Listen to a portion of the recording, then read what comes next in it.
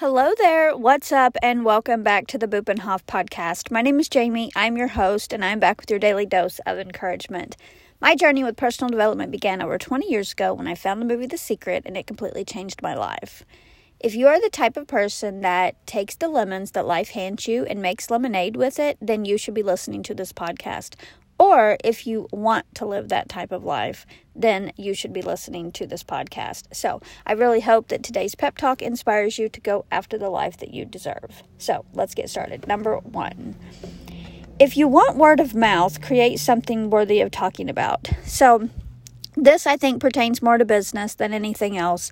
If you are wanting a business that people is going to get excited about, you're going to have to learn how to create excitement. So, for example, I've been selling purses for a really long time, but I thought I want to do purses full time. So I started getting serious about a purse business about a month ago, and I decided that I was going to give something free with purchase. Now, you don't always have to hand out free stuff with purchase, but there are other things that you can also do.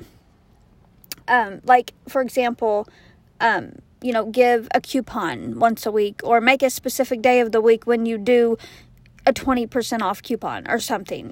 Just have something that gets people excited. So if you want word of mouth, create something worthy of talking about. I kind of look at it like this also on a side note there. So if you are even given a 20% off coupon, the amount that you're going to spend in advertising, I think, is probably going to be more than if you gave a 20% off coupon to a few clients on Sundays.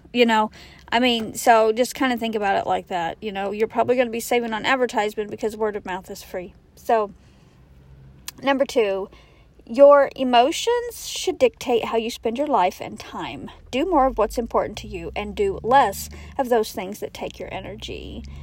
So, I know a lot of times you're like, yeah, right, but it is possible with a little bit of effort. So, there is no time management, only self-management. So, believe it or not, you can start now to do more things that you love, and then later you can do more of that. Because, for example, for me, I love purses. It's been my obsession for a long time. And I decided, I'd like to make a full-time income selling purses. So I decided to incorporate it now alongside of my cleaning, because that is the only way I can incorporate it in. I can't just quit my cleaning job and sell purses full-time. That would be a dream world, but not everybody can do that. There's no way I can. So I decided to start doing it on the side. So basically, I'm letting my emotions, which say I have a passion for purses, I'm letting that dictate my life right now, because I want to eventually do that full time. So I have to start now part time. And so I'm letting that, just take up all my extra time. Now, if you have young kids and whatnot at home, I have pets that require a lot of time and effort. But if you have kids, then I know you've got to, have time for them too. But maybe set an hour in the afternoon, or maybe if you get off before they get out of school, or maybe get up an hour early and promote and advertise your business, or an hour after they go to sleep, depending, are you a morning person or you evening person, just take an hour after they go to bed, or an hour before they get up, and squeeze it in.